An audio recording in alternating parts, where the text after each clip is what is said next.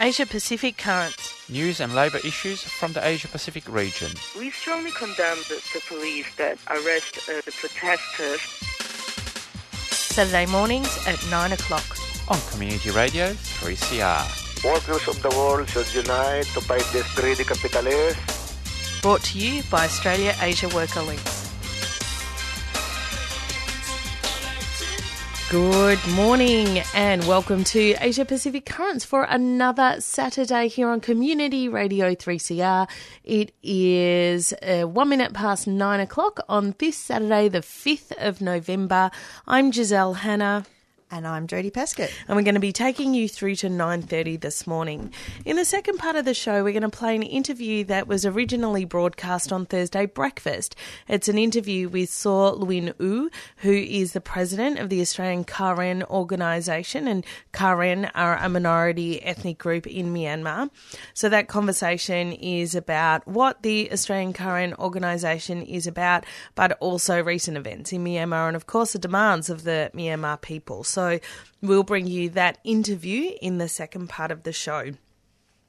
Of course, Asia Pacific Currents is brought to you by Australia Asia Worker Links, and you can find us on the web, all the w's.aawl.org.au. We're on Facebook and Twitter, so look us up on those social media platforms. But, Jodie, I think we'll go straight into news from around the region. Excellent, just for something different. We're going to kick off in West Papua, actually, with some sad news. West Papuan independence and peace activist Philippe Jacob Samuel Khama died on Tuesday, the 1st of November, when his body was found washed up on a beach in his diving suit. There are no initial indications of foul play, but there is an autopsy pending. It is likely he died while diving, which was something that he really loved to do. So given his history as an activist, that was probably an unexpected way to go. I'm going to tell you a little bit about Philippe Khama now. He is most well known for his raising of the Morning Star flag. On the 2nd of July 1998, he led a ceremony to raise the West Papuan flag in Biak, following which activists clashed with police, resulting in injuries to a dozen officers. The Indonesian military occupied Biak Island 4 days later and fired on the activists. Khama alleged that more than 100 protesters were killed and buried on nearby islands, though a precise death toll is unknown. Human Rights Watch protested the Indonesian government's actions, noting that in the months that followed, the regime continuously failed to carry out a serious investigation of the incidents or hold accountable the perpetrators of abuses against the people in Biak. Khama himself was wounded in both legs by rubber bullets. He was then arrested, tried and sentenced to 6.5 years imprisonment for treason. The sentence was overturned on appeal after Khama had been in prison for 10 months. But then again, on the 1st of December in 2004, he participated in a second flag-raising ceremony marking the anniversary of Papuan independence. Indonesian security forces were again alleged to have fired into the crowd, killing pro-independent activists, and Khama was again arrested on charges of treason against the Indonesian state, this time along with a fellow activist, Yusak Pakaj. At Khama's trial, Judge Lakoni Herney said, "Don't bring your God's name here in this trial. He was already dead," and gave him triple the sentence that the prosecutors had requested. Khama served this 15-year sentence in Abapura prison in Jayapura. Pakaj was imprisoned on a 10-year sentence, which he served until early release in 2010. After the trial, Khama's lawyers reportedly found a dog's severed head on the doorstep, accompanied by a note reading, "Kill Khama." As we know, Philip Jacob Samuel Khama lived until 2022, continuing to be an independence and peace activist for that entire time. So rest in power, Comrade Philippe Khama. Yes, indeed. All right, now we're moving to Japan, where Japan's largest labour organisation will seek the biggest pay rise for union members in nearly 3 decades next year, as the country feels the bite of inflation. The Japanese Trade Union Confederation, known as Rengo, seeks an increase of about 5%, which represents a rise of about 3% in base pay, along with a seniority-linked bump of roughly 2%. Rengo's unions represent about 7 million members. From 2016 to this year, Rengo requested wage increases of about 4% during annual negotiations, known as Shantu, traditionally held in the spring. It has not aimed for 5% since 1995, when it sought an increase of between 5 and 6%. And in Australia, aged care workers have won a 15% pay rise, with the possibility of more to come after the Fair Work Commission accepted the sector's employees were underpaid. The full bench of the Fair Work Commission announced its interim decision on Friday afternoon, having accepted the expert evidence that feminised industries, including care work, have been historically undervalued, and the reason for that undervaluation is likely to be gender-based, or as we like to say, sexism or misogyny. As this is an interim decision, there's no timing yet for when the wage rise will flow through to some of Australia's lowest paid workers. The government had supported submissions for an increase to workers' pay. Unions had wanted a 25% increase, which would have amounted to an additional 5% an hour, following recommendations from the Aged Care Royal Commission, which found low pay was contributing to staff shortages and mistreatment of people in aged care. Gerard Hayes, the national president of the Health Services Union, which had wanted the 25% increase, said the interim decision was merely a down payment. Sounds like there's a bit more fight in the union yet to get those wages up. Yeah, and that's really great news for those workers and solidarity as they continue that fight because, 15% isn't enough, but it's something. All right, now we're in Iraq, where on October 24th, a large number of workers in the Iraqi Ministry of Health protested in front of the Ministry of Finance to demand the disbursement of their unpaid salaries for more than 10 months. So these health workers have been without salaries for 10 months. The protesters expressed their refusal of the recurrent excuses on the non-payment of their salaries. They demanded the payment of their overdue financial dues for more than 10 months after they were recruited at the Ministry of Health. These demands concern 7,000 employees. So 7,000 employees in Iraq have not had any salaries for 10 months. Yeah, the situation in the Middle East in relation to inflation, cost of living, etc., is really dire. We've still been trying to source that interview about Lebanon, but so more power to the Iraqi workers to fight for their wages. We're going to move to Kazakhstan now, where there's a campaign to free Erjan Elshibayev, who is a worker activist. Erjan Elshibayev is a human rights defender and a worker activist in Kazakhstan, and he's been in prison for over 2 years now. He is one of the organisers of the 2019 rallies in the town of Zhonaozhen to demand higher wages for local workers and the creation of jobs for the unemployed.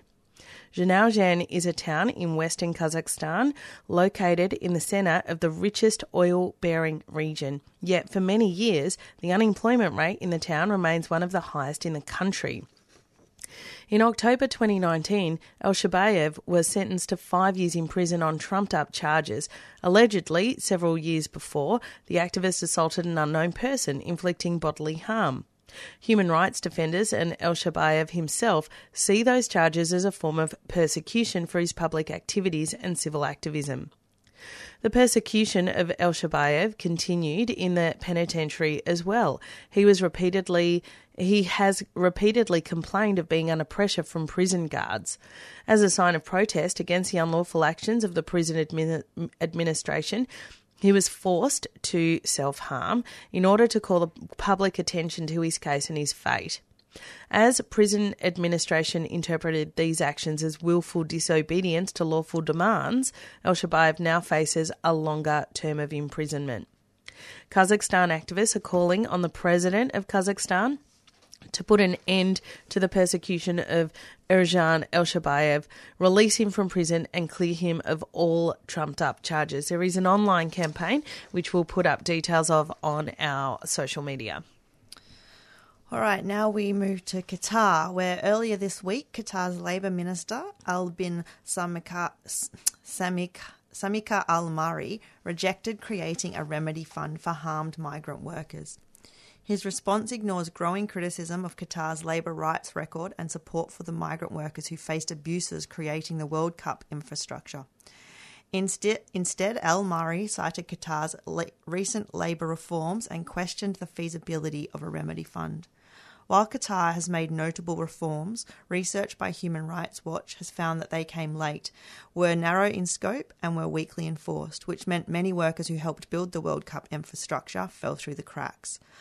Also, Qatar authorities and origin country governments do have data and information on abuses, including worker deaths. A remedy fund would strengthen existing compensation schemes and reach more workers, including those still seeking wages stolen from them. It would also reach the families of workers who died in circumstances Qatari authorities have never investigated, allowing families who lost a provider to feed themselves and send their children to school. Regardless of Qatar's response, the FIFA, football's global governing body, has the resources and the responsibility to act. The Union of European Football Associations Working Group on Workers' Rights in Qatar met with FIFA and requested it answer calls for remedy on migrant workers by the end of October. In June, FIFA already told the Union of European Football Associations it was looking into compensation mechanisms and would respond within weeks. Calls to compensate migrant workers who experienced abuse building World Cup infrastructure are unprecedented, including from football associations, sponsors, political leaders, athletes and fans. Migrant workers have bravely come forward with their stories of abuse despite reprisal risks. That is really an amazing story because we've been reporting on the abuses in Qatar for the last 3 or 4 years since they started building the stadium.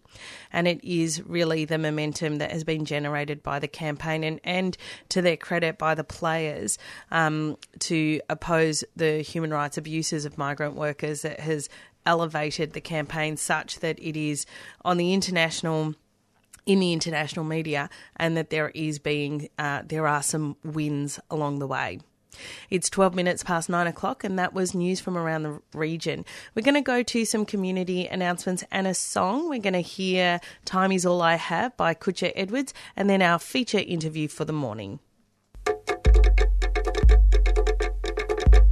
I'm Sonia Hammer of PX Whānau.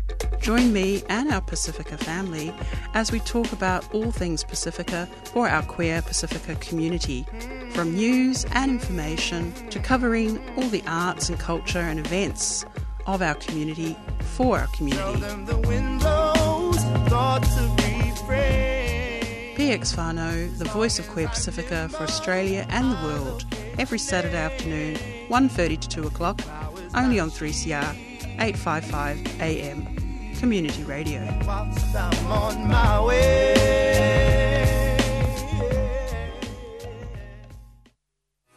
From little things, big things grow.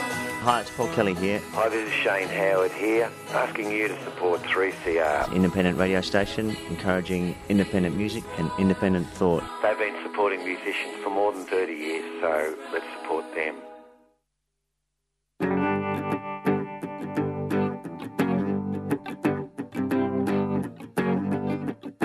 I see birds from up above, over walls I can't get past. These feelings of desperation, but I know that they won't last. Time is all I have. My past I leave behind. I'm thinking of tomorrow, 'cause that's all that's on my mind.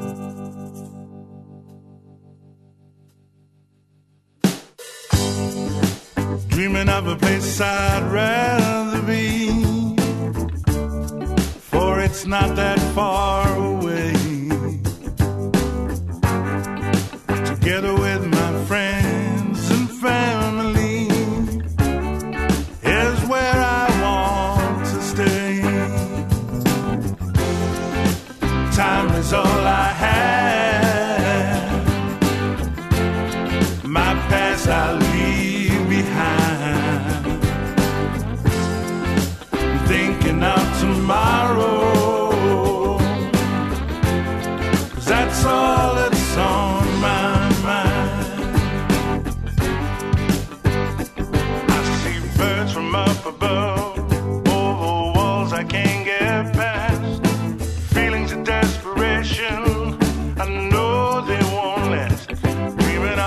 books I'd rather read. Together with my friends and family, my brothers here beside me. Our hearts will be together and our spirits will be free, free, free. Yeah. Time is all I have. My past I'll leave behind. Thinking of tomorrow, 'cause that's all that's on my mind.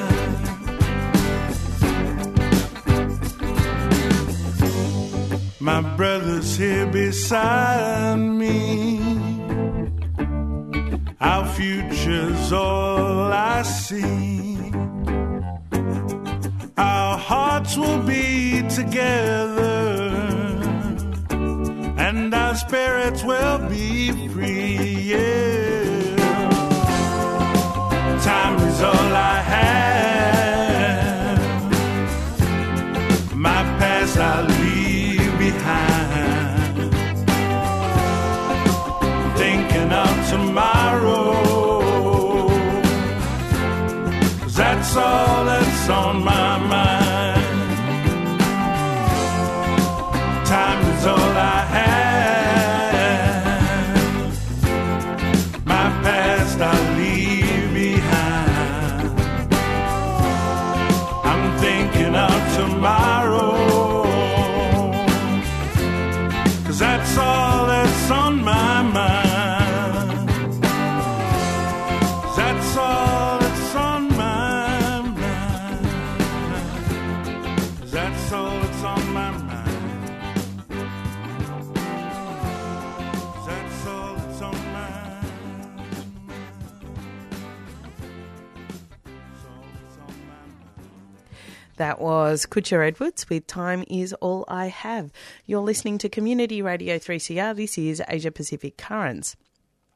Solin U is the president of the Australian Karen organisation, which was established in 1996 and serves the social and political concerns of the Karen community in Australia. Thursday's breakfast spoke with Solin U on the 27th of October, and I'm going to replay that interview with you now. He speaks about recent events in Myanmar and, of course, the overall objectives of the Australian Karen organisation.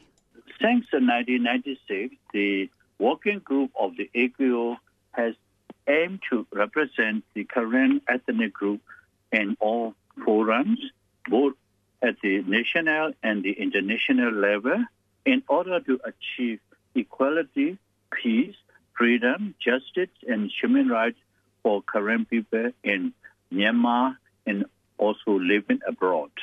AKO has since established its branches in New South Wales, Victoria, Queensland, WA, and ACT, and has also facilitated to successful settlement of those thousands of Karen, including that of the special humanitarian offshore programs. I have served as the national president of AKO since 2014 and in other executive role prior to that. In this role, I view the situation and politics of Karen and other people of Myanmar as ongoing matter which require serious attention to bring about justice, ethnic equality, and self-determination. As the national president, I strive to raise global awareness of the current state of affairs, especially as to the current humanitarian crisis of internally displaced people and refugees. Thank you for that, Solin U. It sounds like you have been doing some very important organising at AKO for a long time, and it's an ongoing and urgent issue. So it's good to be aware of it. Next up, could you provide some insight into the history of Karen people's challenges within Myanmar? The history of the Karen revolution and politics date back to 1949, about a year after Burma independence had been granted by then British colonial administration. The Karen peacefully called for recognition of our own state, but were met with brutal persecution by the Burma army, which came into power through hostile takeover. This has resulted in the biggest ongoing civil war to date, with countless innocent lives lost, homes destroyed, and the forced relocation and internally displacement of many Karen people. Recently, there's been escalation in the situation in Myanmar. Could you tell us a bit more about what has been happening in Myanmar recently? Yes. Since the military coup d'etat on the 1st February 2021, after the landslide victory of the National League for Democracy Party in the 2020 election, the Myanmar country has been completely disorder, and this is still the case. Recently, and across Burma, the coup has resulted in 2,400 brutal killing of civilians, 300 of whom are minors, and 15,000 arbitrary arrests, 1,500 persons charged and detained, 126 penny of death sentences, 4 execution of human rights activists, 1.3 million or over refugees, and also 1.2 million internally displaced people within Myanmar. This week, just 4 days ago, military airstrike has targeted the Kachin state, having a land of celebration onto the take place for 62th anniversary of the founding of the Kachin Independent Organization, KIO. A total of 80 people were killed and over 100 people were wounded. And the military further created a roadblock which prevented the wounded people from seeking urgent medical treatment. This adds to the evidence of the war crime and crime against humanity being committed by the Myanmar military junta. So, Lewin, this is a truly horrifying situation, and it describes a real ongoing crisis that we should be paying attention to here in Australia. In light of this, could you outline the demands from the Myanmar community to the Australian government? We current Australian government, which is the Labour government, they are in power for 130 years, 130 days long today. Mm-hmm. I would like to simply request the collective community of the people of Myanmar would like to urge Australian government to refer the crisis in Myanmar to the International Criminal Court to increase the refugee humanitarian visa intake for Myanmar nationals, to impose a comprehensive global arms embargo against the military junta, to impose targeted economic sanctions and travel bans for Myanmar military junta, its affiliations of association, and also the military control, conglomerate, and state-owned enterprises to allocate humanitarian assistance to the area of Myanmar, which are in dire humanitarian crisis and direct. These are all really fair claims that I think would have a huge impact if they were enacted. So aside from the Australian government, how can our listeners support these demands and help amplify the voices of the Myanmar community? Yeah. We are busy because we are looking for the peace and justice for the people of Myanmar. I think we would like to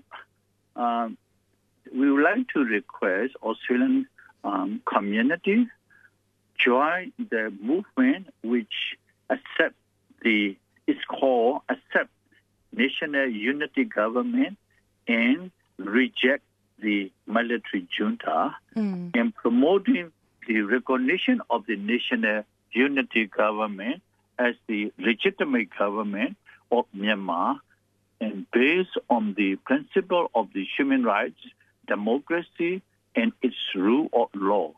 We are now living in a war which is consumed by the special media, and listening can show their support and by raising awareness of our collective demands by speaking out and sharing information about the current situation in Myanmar. We plan to have another Australia-wide peaceful protest rally next month at the Parliament House in Canberra and welcome all the support in person or by circulating information online. November is a crucial month of the people of Myanmar as we await the reaccreditation of the Ambassador Ujo Mothong as the duly appointed representative of Myanmar in United Nations General Assembly. Or if you want more information, please contact the National Unity Government Representative Office and the Commonwealth of Australia, located in the Canberra ACT. Thank you very much.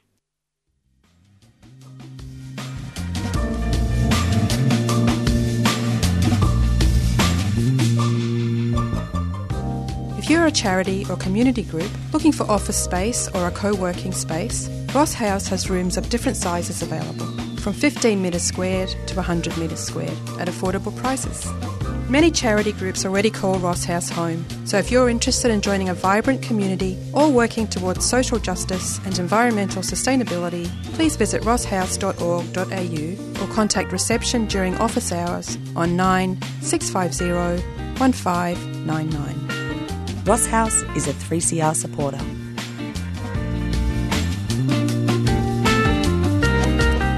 You are listening to Community Radio 3CR. This is Asia Pacific Currents. That interview you just heard was with Saw Lwin Oo, who is the president of the Australian Karen organisation. He was talking about the situation in Myanmar for not just the Karen people, but all of the Burmese people. That does bring us to the end of another Asia Pacific Currents. Coming up next is Palestine Remembered. Thanks for tuning in to the show, and we will be back next Saturday with more news and current affairs from the Asia Pacific region. But that is all from me, Giselle Hanna. And me, Jodie Pescott.